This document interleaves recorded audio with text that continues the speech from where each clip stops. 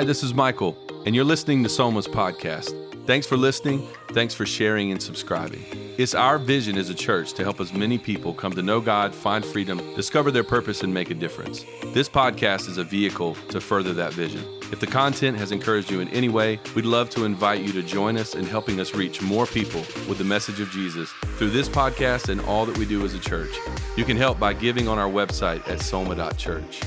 We're in a series in the book of Mark called Kingdom Come, and the journey through Mark leads us up to Easter. If you're ever in the area on a Sunday, we'd love to host you.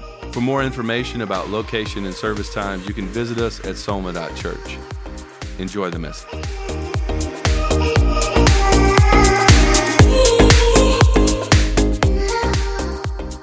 Today we're in Mark chapter 2. We're in our third week of our series called Kingdom Come.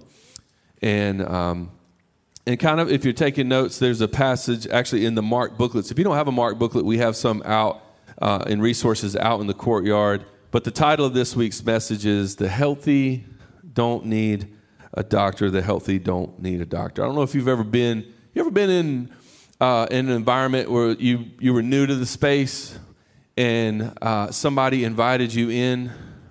You were in the high school cafeteria and somebody looked at you and was like, over here, I got a seat right here. Or, it was a work function and, people kind of click out. Everybody has their own, their group of people that they kind of normally roll with. But then you just get invited into it. Brooke and I, we were at an event just this past week with some of these people who already knew each other really well. And we went into the lobby of this space and people were kind of hanging out. And one of the guys that I just met, he looked over at us. He was like, hey, right here, I got you. Pulled up a seat. And it just feels good when you're invited in.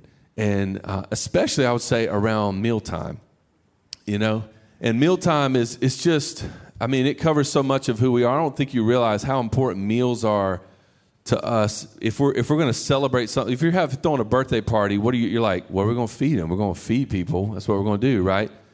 If you are, loving on people who are sick, you're like, well, bring them a casserole. Like, I don't know what to do. Like, if somebody passed away, give them some food, right? And so it's like, if you're traveling, if you're like us, when we vacation, it's like, what we're going to do? We're going to eat. That's what we're going to do. We're going to look at all the spots to eat. And so the most meaningful moments in your life, a lot of them, you'll be surprised how many of them happen around a table, around a meal. And what's true for us is also true for Jesus and his contemporaries. God leverages the table to draw people to himself.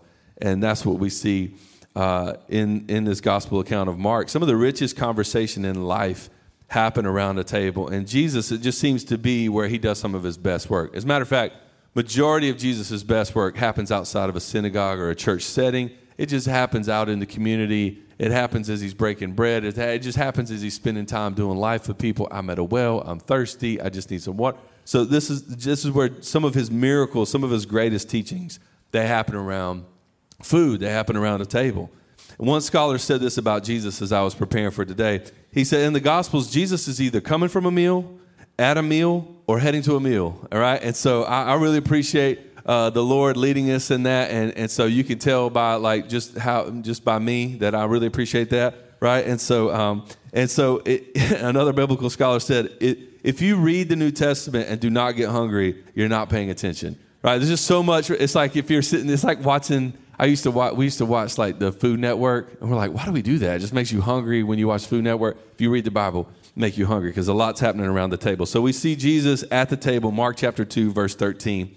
It says this, once again, Jesus went out beside the lake. A large crowd came to him, and he began to teach them. So if you remember back to last week, he shows up, he's kicked out of the synagogue, and then he just goes out into a rural area. A lot of times rabbis, teachers would go out to places outside of synagogue territories, and so that's what Jesus does. Verse 14, as he walked along, he saw Levi, son of Alphaeus, sitting in the tax collector's booth.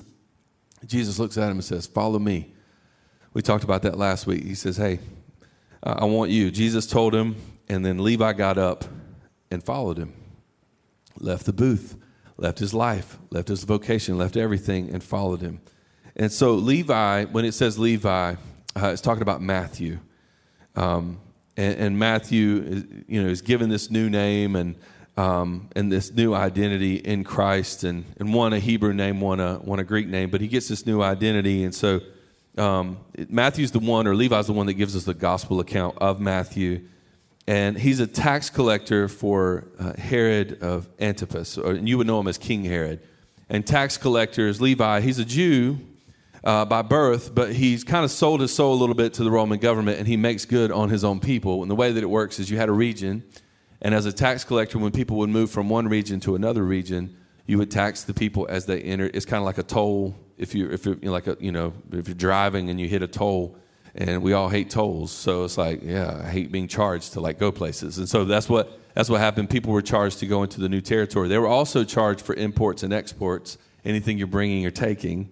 So there's a charge for that. But then on top of that, tax collectors could just take a little bit off the top. They could just charge people whatever they wanted to charge them to collect the taxes, which sounds and is an incredibly shady business, right? So people hated tax collectors. If you think today of imagine how unpopular IRS agents and parking attendants are, and we just don't like unless you are one, and we love you in Jesus' name, right? So we're so glad you're here, and we love you. The Lord loves you. Just people don't like you very much, right? So that's what.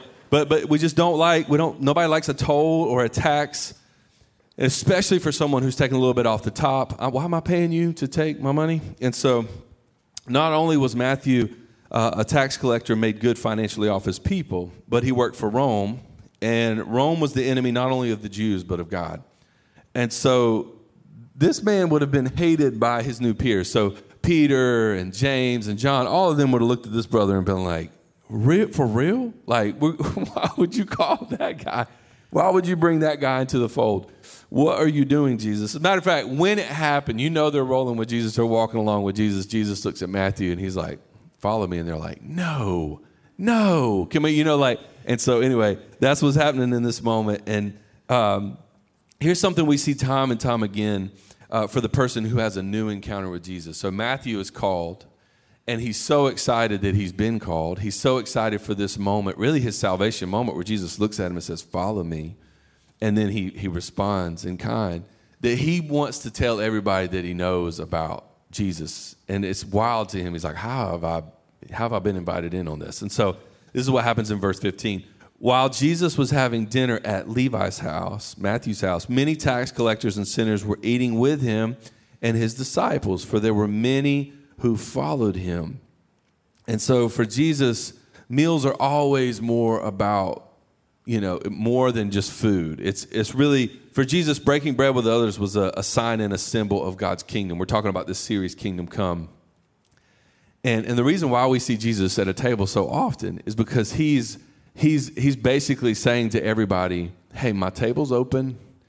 Whosoever will may come. There's going to be all kinds of colorful characters at my table. It's going to look way different than what it's looked like in the past. And so it doesn't matter who you are, where you come from, what your age is, your background, your race, your income, what you've done, what you said, the things none of those things matter.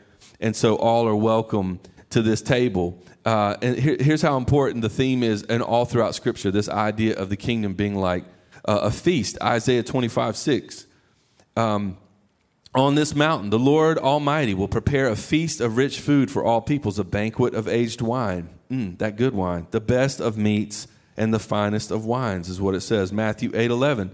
Jesus gives this vision of the kingdom where everybody's invited to this feast. It says this in Matthew 8:11.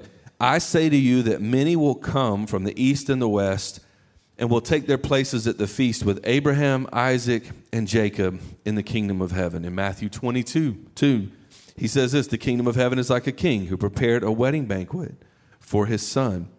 Luke's gospel said, blessed is the one who eats at the feast of God. And so there's this overwhelming theme throughout the gospel accounts. All New Testament literature just kind of points to this idea of the kingdom being like a big banquet, like a wedding banquet. And so for Jesus, meals are always so much more than food. And when Jesus is sitting down to eat at Matthew's house, he's saying, this is what the kingdom of God should look like, divine hospitality. And this is what I'm about. And so Jesus is handing out invites to this party, the passage tells us, to tax collectors and sinners through Matthew. So his followers and contemporaries are like, why are you calling Matthew? Why are you calling this brother? Why are you after this guy? Because he was after other tax collectors and he was after other sinners. And guess how he got to them? Through Matthew. And so some of you are thinking, man, why am I in a church space? Why is God doing a thing in my heart? Why am I excited about my faith? Why am I here? For the people around you. That's why you're here. You're going to be able to reach people and serve people and preach to people and just share the message of Jesus in ways that nobody else in this room can. God will look at you and say, hey, follow me. And the whole purpose is so that you can throw a party in his name and invite people who are far from him to come into a relationship with him. And this is what Matthew does. It's a large crowd of his peers. These are not church people. These are not holier than that. These are not the Pharisees, right? These are people who are far from God. Again, tax collectors. They're just outcasts when it comes to their own people. And sinners, these people who have a category as sinners, which means you know you're a sinner when you're known as a sinner. That's just like what your name is. So like that's who these people are. And for people who've come to faith in Christ, like Matthew, sometimes our tendency is to want to leave kind of the old self completely behind, our old world completely behind. And it's a good motive. It's a good heart behind it. But even sometimes the people that we knew, like, all right, I got my church people, and then I got my workout people, and then I got my work people, and then I got my friends over here who still say inappropriate things. I don't know what to do except laugh uncomfortably and just like because I'm avoiding conflict. Like, you know what I mean? So that's how we do it instead of what Matthew does, which is, hey, I need to tell you I met Jesus, and I need to tell you about this moment, and I need to tell you what God's doing in my life, and it is crazy. Will you come to this dinner? Will you come to this event? Will you come to the table? And so that's what we're supposed to do, because we're called, really primarily, you're called, and God desires to do a personal work of salvation in your life and does. But here's the beautiful thing. You're called not just for you, but you're called for others around you. And so that's what Matthew has this moment where he realizes this, and Jesus leans in, again, a colorful bunch around the table. And so he invites all of his jacked up friends to come to dinner with Jesus, and it's a beautiful picture. And the Bible tells us that they were tax collectors and sinners, which means this group of people had some known sin. And for this group in particular, it could have been it could have been prostitutes. There's passages where prostitutes show up to a dinner party, or people who struggle with some addiction, or people like whatever you have in mind when you're thinking about sin today. But also included in that list of sinners is people who are just ceremonially unclean. There are people who are sick, people who have deformities, people who are lepers, people who just have been written off, people who are Jewish by birth. They just don't give a rip. They're like, I don't care about the law. Like, there's all kinds of people in this space. This is what they're known for. Mark 2:16, he goes on. When the teachers of the law, who were Pharisees, saw him eating with the sinners and the tax collectors, they said, why does he eat with tax collectors and sinners?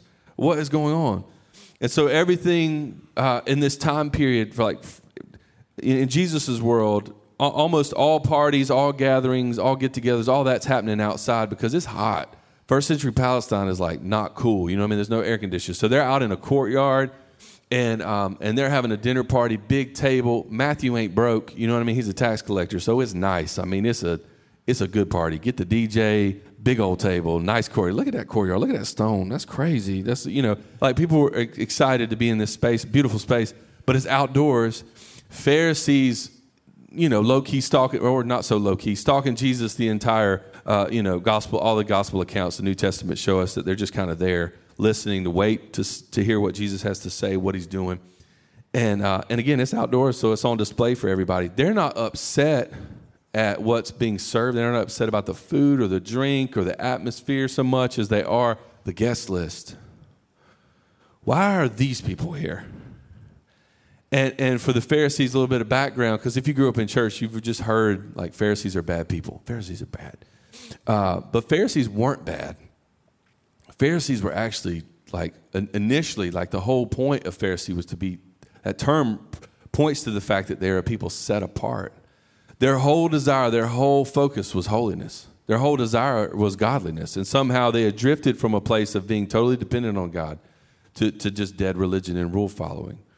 And so what started off, and this is a warning, I'm firing off a warning shot for those of you that are in the room. The longer you follow Jesus, the longer you're in a relationship with God, if you're not careful, it becomes us versus them. It becomes bubble Christianity. It becomes me, myself, and I. And I just want to like, okay, if we could just not get anything else on us, okay, we'll be all right. So, but this is not Jesus, and this is not the model that he shares with us. He creates space for completely broken people who don't share his convictions, people who say, do things, people who went places. It's just like those people. They're even labeled as sinners. And so for the Pharisees, the whole idea is that, no, you just got to you got to be holy. You got to be holy. But for them, in your own strength, there's 613 laws that we all got to uphold. And here's the idea, in following God, kind of in their worldview, you've got to be a mini priest, and your home is a mini temple, and your table is a mini altar. And who you break bread with, who you share time with, is exemplary. It just tells us about who you are. So you don't want to be around unclean people. You don't want to be around sinners. You don't want to be around tax collectors. You don't want to be around those people, right? And so this desire with godliness, it drifts towards this place of dead religion. And so to the Pharisees, because of their worldview and the view of their home and their table, who you ate with was symbolic about who was clean and unclean. Who you eat with or who you refuse to eat with is a way of saying who is in and who is out for the Pharisees. And for Jesus, the opposite is true. Jesus' food was always a way to include people, draw people into the presence of God. And this is why Jesus says this in verse 17. Okay, he says this. On hearing this, Jesus said to them, it's not the healthy who need a doctor, it's the sick. I've not come to call the righteous, but I've come to call sinners. And so if you're taking notes today, here's the first of 3 points. It's this. You have to know what you need. You have to know what you need. If you and I are going to be invited to the table of Jesus, if you and I are going to break bread and commune with the Son of Man, the first thing that we have to do, he tells us in this passage, the reason why these people are at my table is because they know they need what I have to offer. The reason why you're not at my table is because you believe you don't, right? And so the Pharisees saw Matthew and his friends as condemned sinners, but Jesus saw them in need of a great physician. And then he offers them an opportunity to step into a relationship. Christ, he would use miracles to reinforce spiritual principles. So when he goes and he heals a paralytic or cleanses a leper, he makes a claim about who he is and the authority that he has over the diseases. So he doesn't heal everyone with leprosy, and he doesn't heal everyone who's lame, and he doesn't resurrect everyone who dies, but he's making a claim. All about his New Testament miracles are really pointing to who he is. It's more about the spiritual impact. He desires more for you to be in a relationship with God than he does for you to be completely physically whole. And he's making this claim in the New Testament. And sin is not unlike a disease in that it starts in a small and often hidden way. It grows secretly. It can begin to suck the life out of you. And if you're not careful, it kills certain parts of your life, kills certain relationships. It'll kill your own health, your purpose, your relationship with God. And it's tragic when people get physically sick, even more tragic when they walk around spiritually sick and then they pretend like they're not. And so what Jesus is saying to the Pharisees, and he's saying it to me and you, church people, don't pretend like you don't need me. Don't forget how sick you were when I met you. Don't forget how far you were when I met you.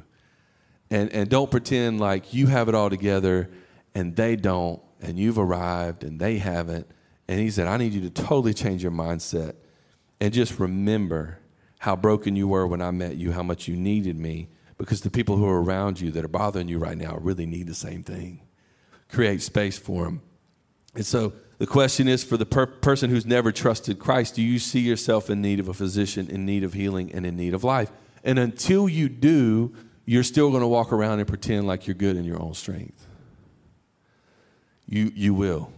Until the moment you realize, oh, I'm not. And that's the moment of salvation, is when you realize, oh, I need a Savior and I need a Lord. And you see Jesus for who he is. He looks at you and he says, hey, come follow me. But also for the rest of us, right? People who are already in a relationship, you're already in Christ. Does your mission look like Jesus? And are you about creating more margin and being intentional about helping others to get to the great physician? Does your table look like Matthew's table? Overwhelmingly for us as a church, any place where people have been impacted, people who've come to faith in Christ, people who've taken a next step, in baptism, just getting excited about being in a relationship with Jesus has been because somebody else in their life, they saw transformation happen. They saw life change in the part of a spouse, of a kid, a coworker, or somebody. They're like, that's different. And so they lean in, and then God gets a hold of them. And so Matthew's creating room for people who don't look like the religious elite, who don't look like they have it all together, who aren't, godly people. And that's where Jesus is primarily focused. That's where his work is. Hey, I'm here not for the righteous, the self-righteous, by the way. I'm not here for people who think they have it together. I'm here for people who know they don't. And that's the first stop. And that's the stop for the person who's far from God. If you don't have a relationship with Jesus, that's your first stop. Guess what? Jesus follower, person who's in a relationship with Jesus, you got to stay there. You got to be dependent. You're not good enough. You're never going to be good enough. Not in your own strength. There's no amount of rule following or good behavior that's going to get you into the kingdom of God. Jesus gets you into the kingdom of God. He invites you to follow him. So I have to know what I need. I have to be dependent on him. And here's the second thing that Jesus shows us. Look at this in Mark 2:18-20. It says, now John's disciples and the Pharisees were fasting. Some people came and asked Jesus, how is it that John's disciples and the disciples of the Pharisees are fasting, but you were not? You were eating a lot, okay? And just really publicly. And so Jesus answered, how can guests of the bridegroom fast while he's with them? They cannot, so long as they have them with them. But the time will come when the bridegroom will be taken from them, and on that day, they'll fast. And so Jesus says, I'm here. Why would we not celebrate? That's basically what he's saying. Hey, God's people have been waiting on the Son of Man. God's people have been waiting on the Messiah, been waiting on the Son of God. You didn't even realize what you were waiting on, but I'm here, and while I'm here, we're going to celebrate. I'm going to celebrate his presence. That's what it's about. And so you have to know, the whole thing is, and this is a very deep theological point I have on this text, you have to know when to party, okay? You have to know when to party. Some of y'all are really encouraged by that. You don't ever write anything down. You're right, like, yes, I like that. I'm good on that one, yeah. So not only were the scribes and the Pharisees mad at who was invited to this dinner, they were also mad at the atmosphere of this dinner. They're mad at the vibe. There's obvious joy in the room. And so it's not only did you invite these people to the table, but you're actually celebrating with them. You're actually having a good time. You're eating, and you're not condemning them or telling them what they're doing wrong. You're like breaking bread, but there's a weird space. And so Jesus says, in my presence, it should be like a wedding banquet.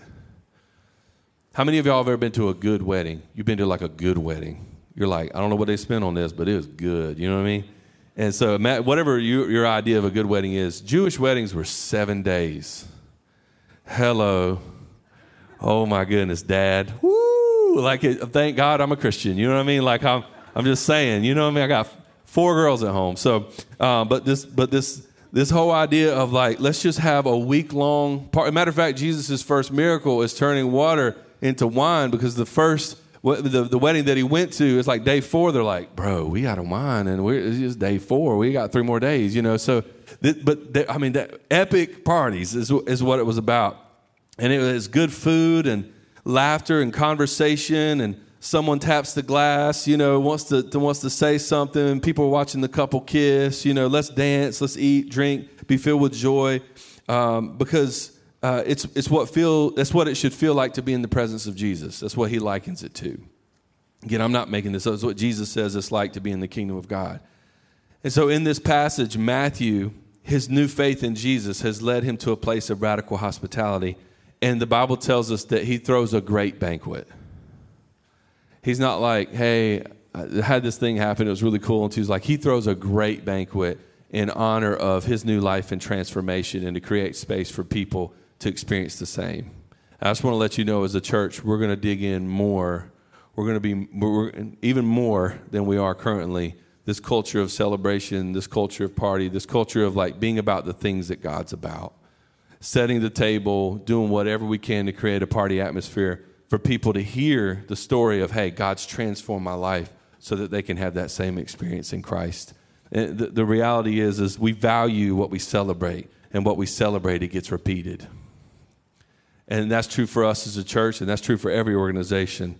And it should come as no shocker. The things you love, you celebrate in life. If you love people, you celebrate them. If you love certain events, you celebrate those events. If you love certain milestones or markers in your life, accomplishments, you stop and you celebrate those things. Why in the world will we not celebrate life change? So a little bit of an exercise and celebrating some life change. This past week at youth, we had 86 people in the room for youth, which is kind of crazy that God's like doing some amazing things in our middle schoolers and high schoolers. They're inviting their friends, people who are far from God. We had at least, we don't even know what the total head count is. So many people responded. We had at least 10 students accept Christ this past week at youth on Wednesday. This is where you clap and turn up. Yes, this is where you're like, yeah. That's pretty good. But in heaven, I promise you, it was so much louder, right? So on Wednesday, it was just like, what? And so like it was, the Bible tells us that literally there's a multitude of angels that when one person comes to faith in Christ, it's just like whatever stadium experience you've ever had where your team won. It's just like that, but on steroids. It's just like, so we want to celebrate the things that matter most. I want to celebrate life change. I want to celebrate a shift in perspective for people who've been following Jesus for a long time, but all of a sudden God's got a hold of your heart in a new and a profound way. I'm telling you, just having conversations with church family in this season, I can see God move, and we want to celebrate it. We celebrate through baptisms. We celebrate biblical community, people taking the next step. We have more people in groups than ever before, more people leaning in, more people serving, more people helping to build out the kingdom. We want to celebrate the things that matter the most, and that's lives changed. And so in order to come to the table, in order to be invited to the table of Christ, you got to know that you need what Jesus has to offer. And when it's time for you to create that space, you got to know when to party. When are we celebrating? How do I celebrate? What do I do to create space for people who need what I now have in Christ? And then Mark 2, verse 21 through 22. Here's our last one. So no one sews a patch of unshrunk cloth on an old garment. Jesus says, otherwise the new piece will pull away from the old, making a tear worse. And no one pours new wine into old wineskins. Otherwise the wine will burst the skins, and both the wine and the wineskins will be ruined. No, they pour new wine into new wineskins. And Jesus, I'm not an expert in viticulture, right? So, but Jesus is saying, hey, if you take new wine, the gases in the new wine were literally, if you put that in an old wineskin, it'll just explode. Now you no longer have the wine or the wineskin. You can't patch that bad boy. You have to put new wine into a new wineskin. And here's what he's saying. You have to be made new. You have to be made new. Jesus didn't come to patch you up. He didn't come to put a Band-Aid on it. He didn't come to make you better. You need to hear that. He came to make you new. New everything. And it's scary because some of us, we're like, well, I really like that part. I want to hold on to that part. He's like, nope, that ain't going to work. You can't hold on to that part. You got to be made new entirely.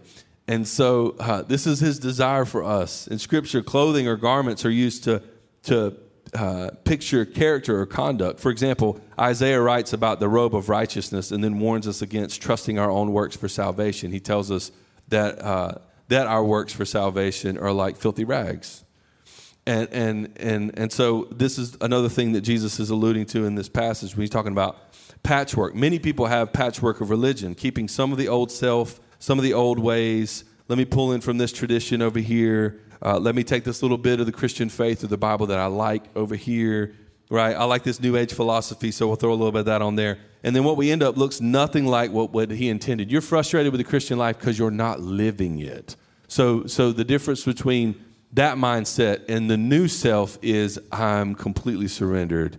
And God, you can have available are my relationships and my time and the things that I care about and my vocation and my purpose and my resources, and you just own it all. Just would you make me new from the inside out? And so this is what it means to follow Christ. Trusting Christ for the robe of salvation that he gives us by grace. That's what it means. Not because I'm good, not because you're good, but because he is. And because everything necessary for my salvation and yours has been done in him. And then he gives us over to becoming more like him. Jesus talks about tearing the temple down and rebuilding it in 3 days. And he says it's no longer about the same set of rules, but there's a new order, and the new order is grace. And the love of God draws us to a place of repentance, not the law, but it's God's loving kindness that draws you to repentance, not a set of rules. That has never, ever compelled anybody to do anything other than just remind you how jacked up you are, right? And so it's God's loving kindness that draws us there. So there will be no more priesthood in Jesus. He's saying, hey, there's no more priesthood, no more altar, no more temple, no more sacrifices, no more trying to be good enough. But now all of God's people become priests who bring a different kind of sacrifice to God. Look at 1 Peter 9 through 10. You're a chosen people. You're a royal priesthood. You're a holy nation, God's special possession, that you may declare the praises of him who called you out of darkness into his wonderful light. Once you were not a people, but now you are the people of God. Once you had not received mercy, but now you have received mercy. It's the moment when Jesus looks at you and says, follow me. And then you drop it all and you go, okay, I'm going to leave it all behind. When I put my faith and my trust in him, not in me, but in him, for my eternity, for my today, for my abundant life that he wants for me, for my marriage, for my finances, for my job, for my kids. I mean, things that we're trying to control in our own strength, and you can't control them, but just handing it over to Jesus. And so Jesus is telling us, he's begging us in this passage of Scripture, hey, you need to come in humility. Matthew gets humbled. All the followers of Jesus get humbled. You need to come in humility. You can have a seat at my table if you realize that you need a good doctor. If you realize that you're sick and you're in need of a great physician, you can come. And Jesus is in the work of, again, not making things better, not making you the best version of you, making you completely new. and all throughout the Bible, right, all up to the end, Revelation 21:5 puts it this way. He who was seated on the throne, Jesus, said, I'm making everything new.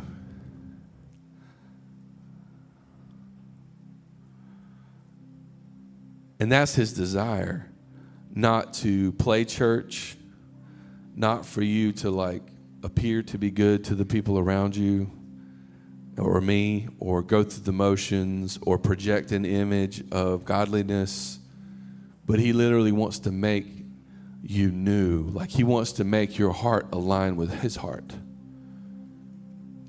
And so many of us are so frustrated and tired from living kind of like an American, kind of Western, especially here in the South, Christian, a version of Christianity where we're just kind of going through the motions and, socially we're just known as godly people or Christ followers, but we just know how much is left that doesn't really align with who God wants us to be. And we're tired because we're trying to manage things in our own strength. We have a patchwork. And it's like, I want to give you a new wineskin. Would you stop and let me work on you? And you're not going to look like Jesus tomorrow, but man, full surrender of every area of our life will just give you over to freedom. And it'll give you over to joy. It'll give you over to just not believing that you can do things in your own strength because you can't. And so, as the great physician, he offers us a new life and a spiritual health. And as the bridegroom, he offers us new love and joy. And he gives us the robe of righteousness and the wine of the Spirit. Life is a feast. It's a banquet, and he invites you to it. I want you to think about the people in your life, especially as we head into Easter, right? Only a handful of Sundays left before we head into Easter. There's people in your life who are so far from God, people in your life who desperately need what you have to offer in Christ. I'm talking to the Jesus follower. If you've had the moment where Jesus shows up at your tax booth and he says, come follow me, the reason why he did that, it is for you, but it's also for the people around you. Look at his table. Tax collectors and sinners all over the place. You need to figure out who are the people in my life who desperately need what I have in Christ. And then you need to create space, either on your own time. Do it on your own time if you want. You don't have to bring them on a Sunday. Do it at your home. But create space where you can share with them what God's done in your life. And say, this is who I am. This is the reason why I've had such a shift is because of what Jesus has done in my life. I don't know all the answers. I just know he met me, and I know it changes things. And so I hear you when you say I'm having a hard time with, or I don't understand this, or I don't know why I'm here, or I don't know how to navigate this situation. Let me tell you, I don't know either, but Jesus does. And so be praying over the next few weeks, because there's people will lean in at Easter and just in this season in general, more than any other time on the calendar. You have people in your life who are so far from God, they could give a rip. They could care less. But if you invite them to Easter, you're like, hey, will you come to service with me on Easter? Yeah, sure. I grew up going to Mass. Yeah, my grandma used to drag me to this little Baptist church. Like people have a historical framework. They have like some reference with the church. And so it's not 9 out of 10 people are going to be like, okay, cool, I'll do it. Pray about it. Who are those people? Invite them to the table in this season. And if you're here and you've never been told, man, Jesus loves you. He is not mad at you. He has created a banquet and you were invited. And not everybody wants to come, but some do. And it's just a decision you have to make, like, do I want to leave everything and be made new? And if that's where I'm at, if that's where you're at, like, he's just waiting on you. He's just welcome. You just have to ask him. You just have to knock. You just have to sit down at the table. That's it. That's our job. That's all we bring. And then he does the transforming work. And so you could be here and you think, man, I got dragged here by my spouse, or I got lost. I didn't even know this was a church. It's really uncomfortable for me for right now. You know what I mean? Like, I don't know what got you in the room. But you could be here and be thinking, I'm so far from God. You don't know what I've done. You don't know what I've said. You don't know what I've been about. You don't know what I brought into this space. I don't belong in this space. Yes, you do. This is where you belong.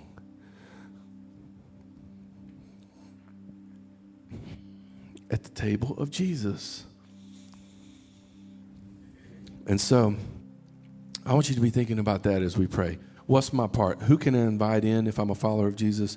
If I'm not, and I have yet to accept that invitation, what does that mean for me? Let the Holy Spirit speak to you. Let me pray for us. Jesus, thank you so much for the way you love us. God, thank you that you are God who